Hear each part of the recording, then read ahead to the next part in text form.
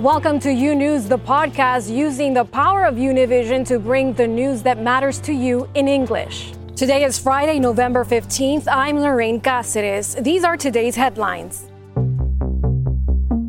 Democrats slamming the president for tweeting out attacks against former U.S. ambassador to Ukraine Marie Yovanovitch as her testimony began this morning on Capitol Hill. That top diplomat calling the messaging, quote, very intimidating.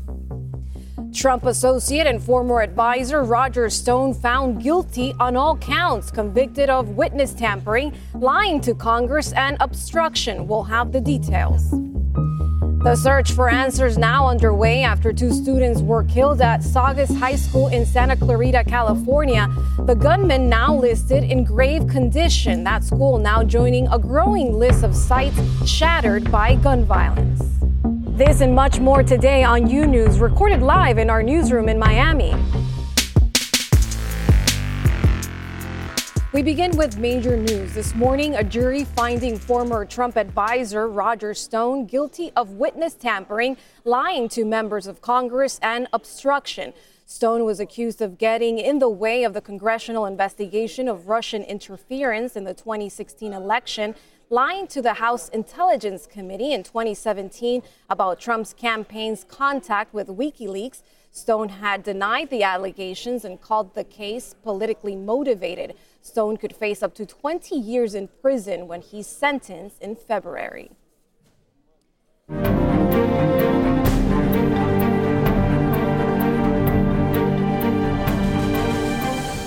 Another high-stakes day on Capitol Hill this morning. Marie Yovanovitch, the former ambassador to Ukraine, who was ousted by President Trump, is testifying in public for the first time. Janet Rodriguez is live from Washington, D.C. Janet? Well, Lorraine, the headline doesn't come from Capitol Hill itself, but from the White House, because earlier this morning, as the testimony started, the president tweeted and he said, "Everywhere Marie Yovanovitch went turned bad. She started off in Somalia. How did that go? Then fast forward to Ukraine, where the new Ukrainian president spoke unfavorably about her in my second phone call with him. It is a U.S. president's absolute right to appoint ambassadors, and this has become the point of conversation in the Hill. Now, many Democrats saying that this is intimidation of a witness, and of course, leadership right away as Yovanovitch, as she was speaking, what she thought about this tweet, and this is what she had to say. And now the president in real time is attacking you. What effect do you think that has on other witnesses' willingness to come forward and expose wrongdoing? Well, it's very intimidating. It's designed to intimidate, is it not? I mean, I can't speak to what the president is trying to do, but I think the effect is to be intimidating.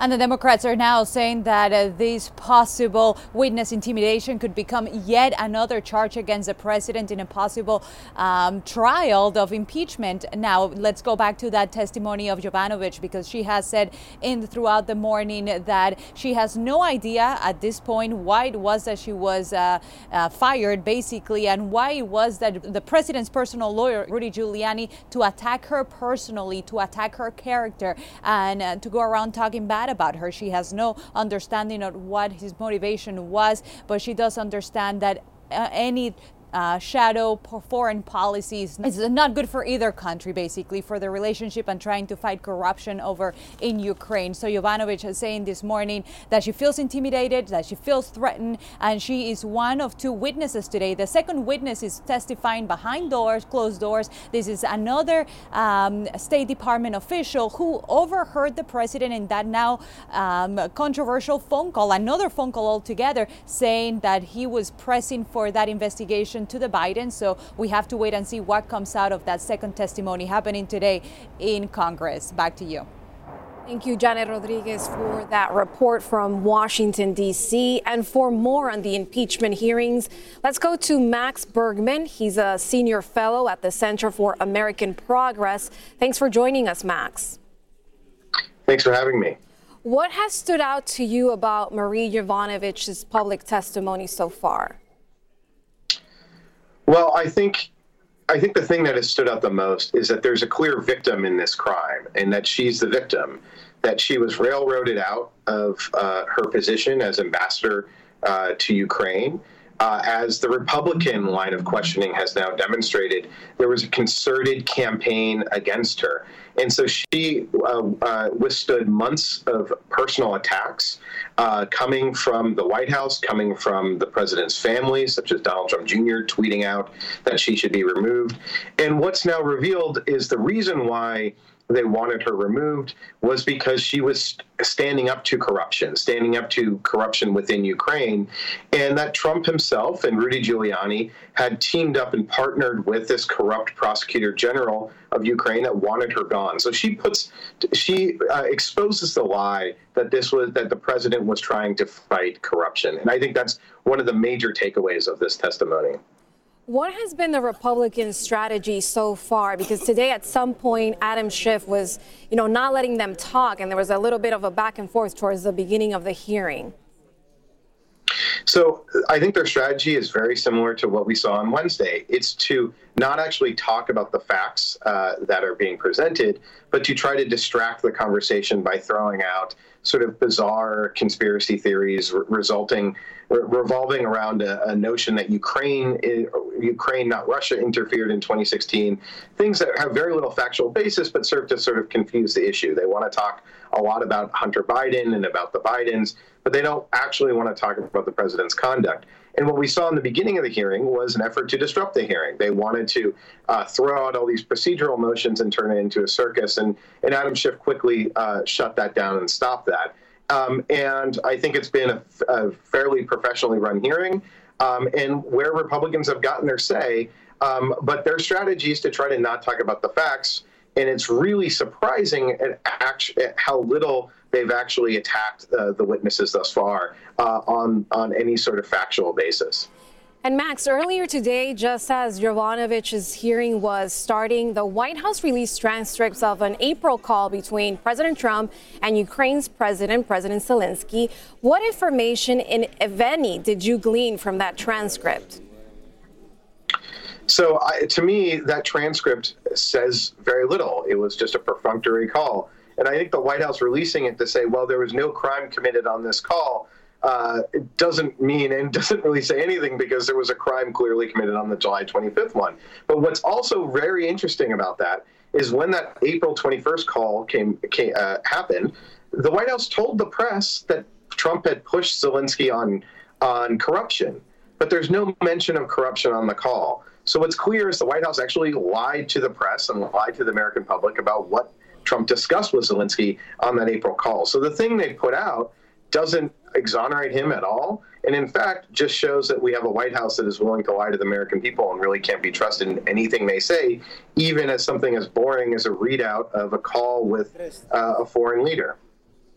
Well, thank you so much, Max, for joining us and giving us your intake in all this situation. Thank you so much. President Trump is taking his efforts to block the release of his financial records to the Supreme Court. The president has asked the court to block a subpoena by a Manhattan grand jury for copies of his financial records and tax returns. Trump's lawyers argue he is immune from criminal proceedings while in office. It is the first time Trump's attorneys have gone to the Supreme Court with their argument. The president has already lost the case in the lower courts. The justices are expected to meet behind closed doors in the coming weeks to discuss how to handle this petition. If the court takes the case this term, the justices could act on it by mid-January.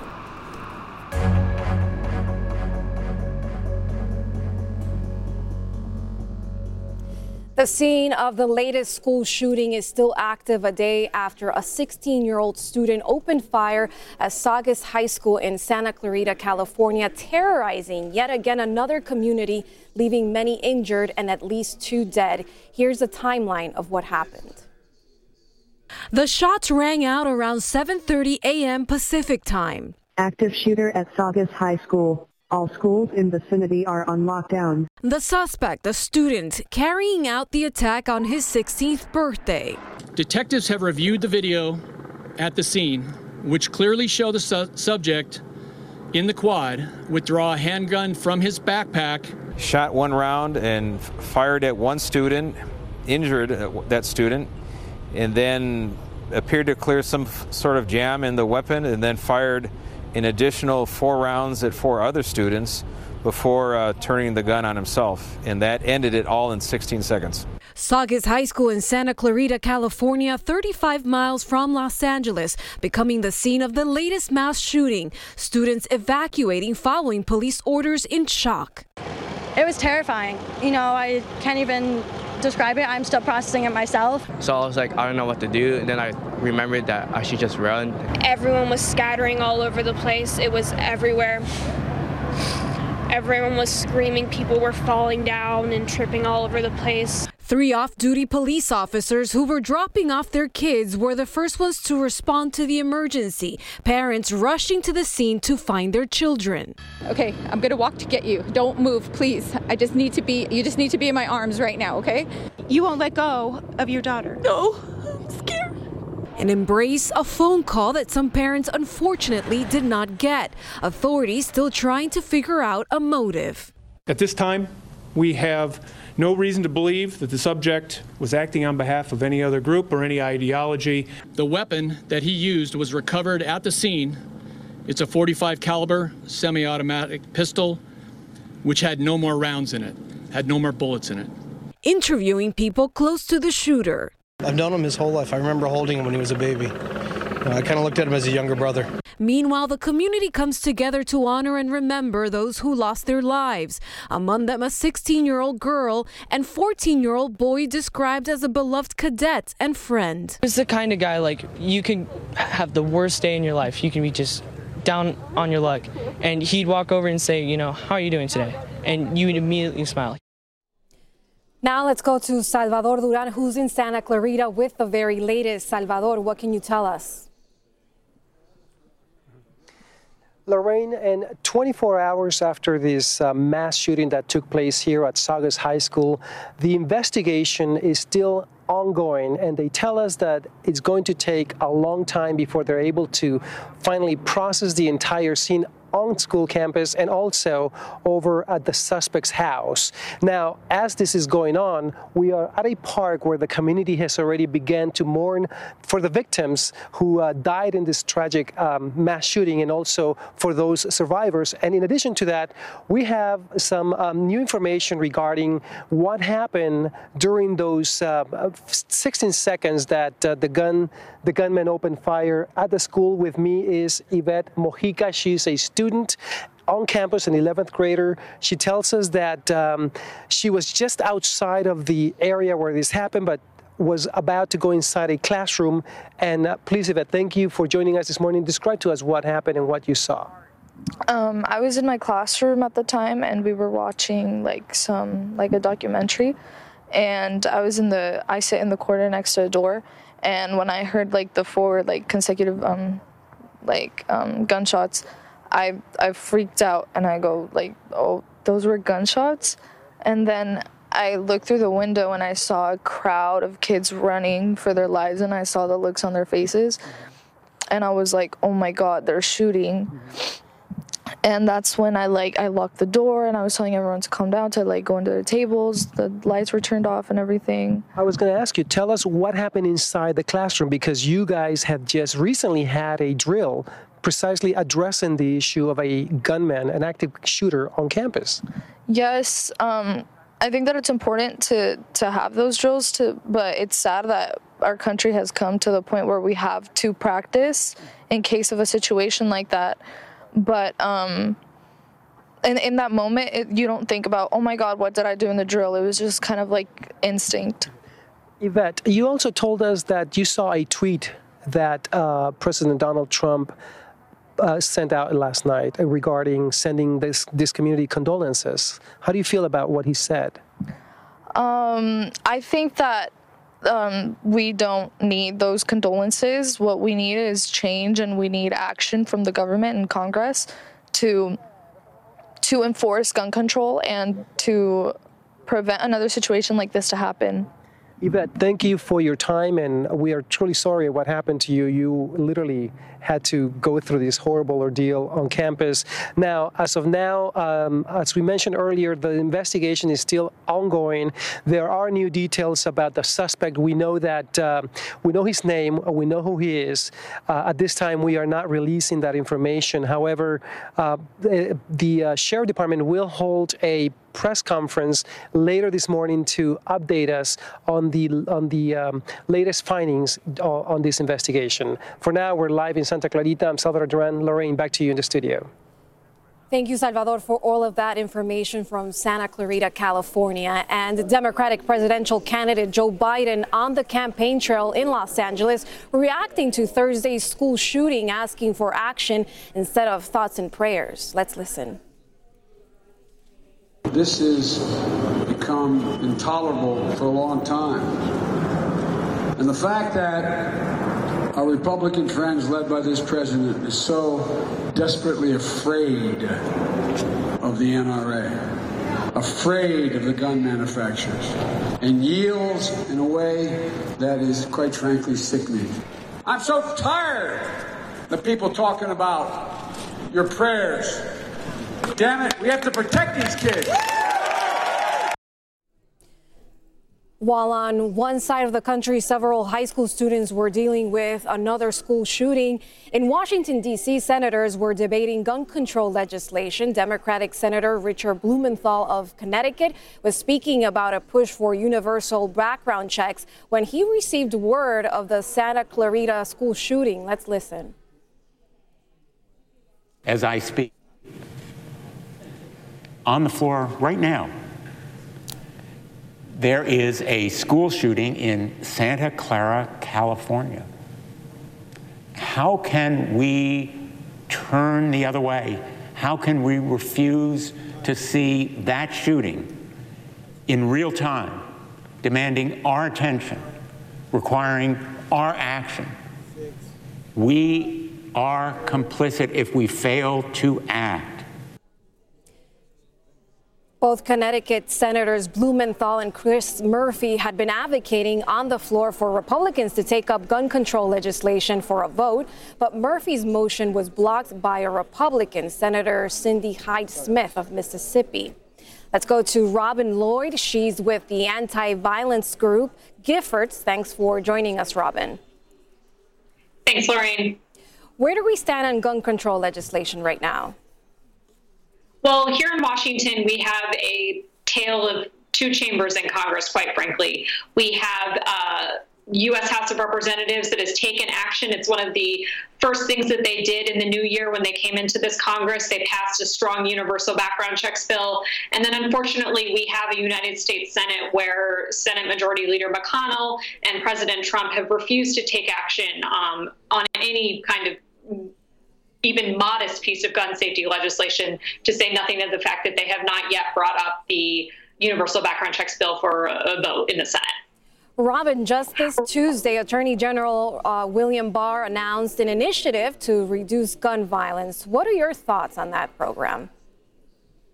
While it's commendable that the administration is looking to enforce the laws on the books, it really misses the fact that American gun laws are riddled with loopholes and have a lot of weaknesses in them that allow people to be able to get firearms far too easily in this country, something that we saw play out just yesterday in Santa Clarita, unfortunately. So it's really lip service, I think, from the administration to do something meaningful to address gun violence.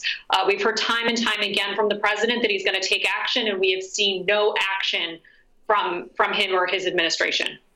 California is known for having some of the strictest gun regulations in the country, yet that state has seen several mass shootings in the recent years, including the Gilroy shooting this year, which ended up with 3 people dead, and San Bernardino in 2015, in which 14 people died, just to name a few. What do you owe that to? our nation is a patchwork of gun laws. So unless we have a strong federal solution, there's only so much that any individual state can do. California has certainly paved the way on what strong gun safety regulations could look like in a state, but they're limited by their neighbors who have less strong regulation. And we really do need a strong federal solution. It's not just mass shootings that we're talking about here. Unfortunately, of course, as you noted, California has seen a number of those, but it really is day-to-day violence that occurs in communities across this country and that can be better addressed by having stronger gun safety laws in place. And as we mentioned before, you're with the anti-gun violence group Giffords. What actions are you calling for lawmakers to adopt? First and foremost, we're saying that Congress has to pass and President Trump has to sign a universal background checks bill into law. We believe it is a fundamental step forward. It is not the only thing that we can do. We should allocate federal funding for gun violence research. We should better protect victims of domestic violence and make sure that their domestic abusers don't have easy access to firearms. We should make it harder for people who are showing dangerous behaviors to themselves or others, make it harder for them to have easy access to firearms. And of course, we need to do more to protect children and make sure that children, whether they're teens or young children, do not have easy access to firearms in their home. Thank you, Robin, for joining us. We appreciate your time. And staying on the topic of gun violence, a South Carolina judge has sentenced a 17-year-old boy to life behind bars for killing 2 people in a school shooting 3 years ago. In 2016, the teen killed his father in their home. He then drove to an elementary school, opening fire on children on a playground. The teen pleaded guilty to 2 murder charges and 3 attempted murder charges back in December of 2018.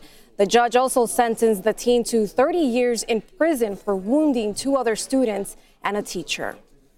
Now to the border between the U.S. and Mexico. An interactive public art project is stimulating cross-border conversations about connectivity and community. Pedro Rojas shines a light on this truly illuminating project from El Paso, Texas.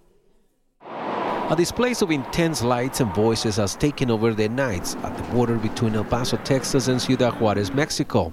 It is called Border Tuner. Organizers says the idea is to overcome the separation established by the border wall for a few hours. We're making sure that we're portraying the diversity of the region, so we're inviting historians, poets, indigenous communities, etc. to come and activate the piece for the first 30 or 45 minutes. After that, the piece is open to the public. They have installed 3 interactive stations located on both sides of the border.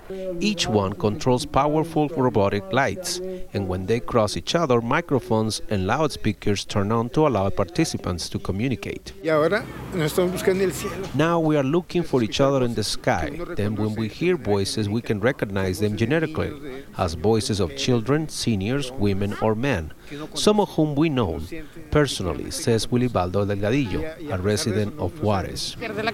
It is good because it is a connection between voices. The lie is the voice that is on the other side, says Juarez resident Ashley Cervantes. The organizers of this event are hoping that this activity is going to fortify the relationship in this border region. We want to highlight that there is no animosity between us, totally the opposite. We are communities that need from each other in order to survive, Evelyn Murillo, an organizer in Juarez, says. The nightly activity to overcome separation at the border is going to continue until November 24th and is free to the public. In El Paso, Texas, Pedro Rojas, U-News. In Venezuela, members of the National Guard used tear gas to end a student protest in Caracas. Students arrived with roses as a sign of peace and an invitation for the uniformed men to demand the resignation of Nicolás Maduro. Before the demonstration, students met with the president of the National Assembly and opposition leader Juan Guaidó. Guaidó has called on Venezuelans to protest tomorrow, including calling for support of former Bolivian President Evo Morales. Meanwhile, in Bolivia, indigenous groups are protesting in La Paz against interim President Janine Áñez. Áñez assumed the presidency last Tuesday after Morales resigned and requested asylum in Mexico. Demonstrators say that Áñez's government is a coup against Morales. The new president has promised to call elections and has stated that there was no coup.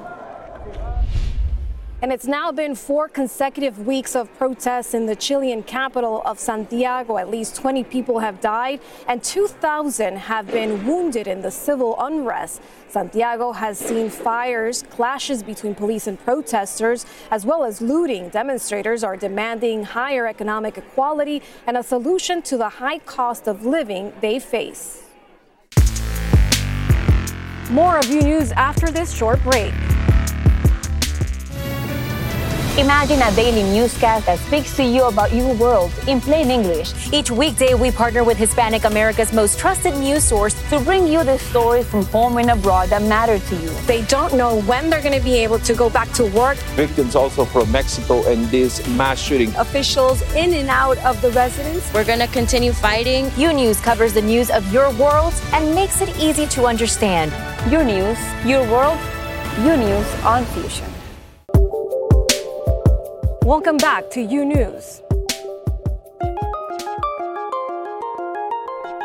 Nike making a major announcement, the sportswear giant kicking Amazon to the curb, saying it will no longer sell its shoes and sports-related products on the tech company's site. Instead, Nike is focusing on what it's calling more direct personal relationships with its consumers, as well as developing other partnerships. In a statement, Nike said it will work, quote, with other retailers and platforms to seamlessly serve our consumers globally. In travel news, a Qantas Airlines flight broke a world record as it touched down this morning in Sydney, Australia. The 50 passengers on board got to see not one, but 2 sunrises as they flew directly from London all the way across the globe. The 19-hour and 19-minute research flight is now officially becoming the longest commercial airline passenger flight in both distance and duration.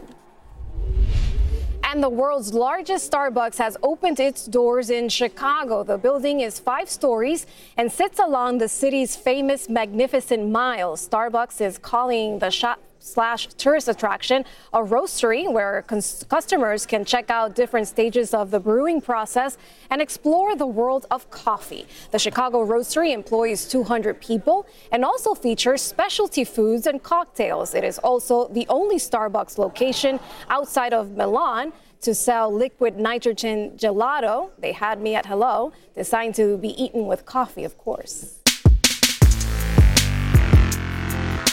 Thanks for listening to U News, the podcast. Don't forget to follow U News on Instagram, Twitter, and Facebook. And if you haven't yet, go to your favorite podcast platform and subscribe, rate, and review. Join us tomorrow for a new episode. Until then.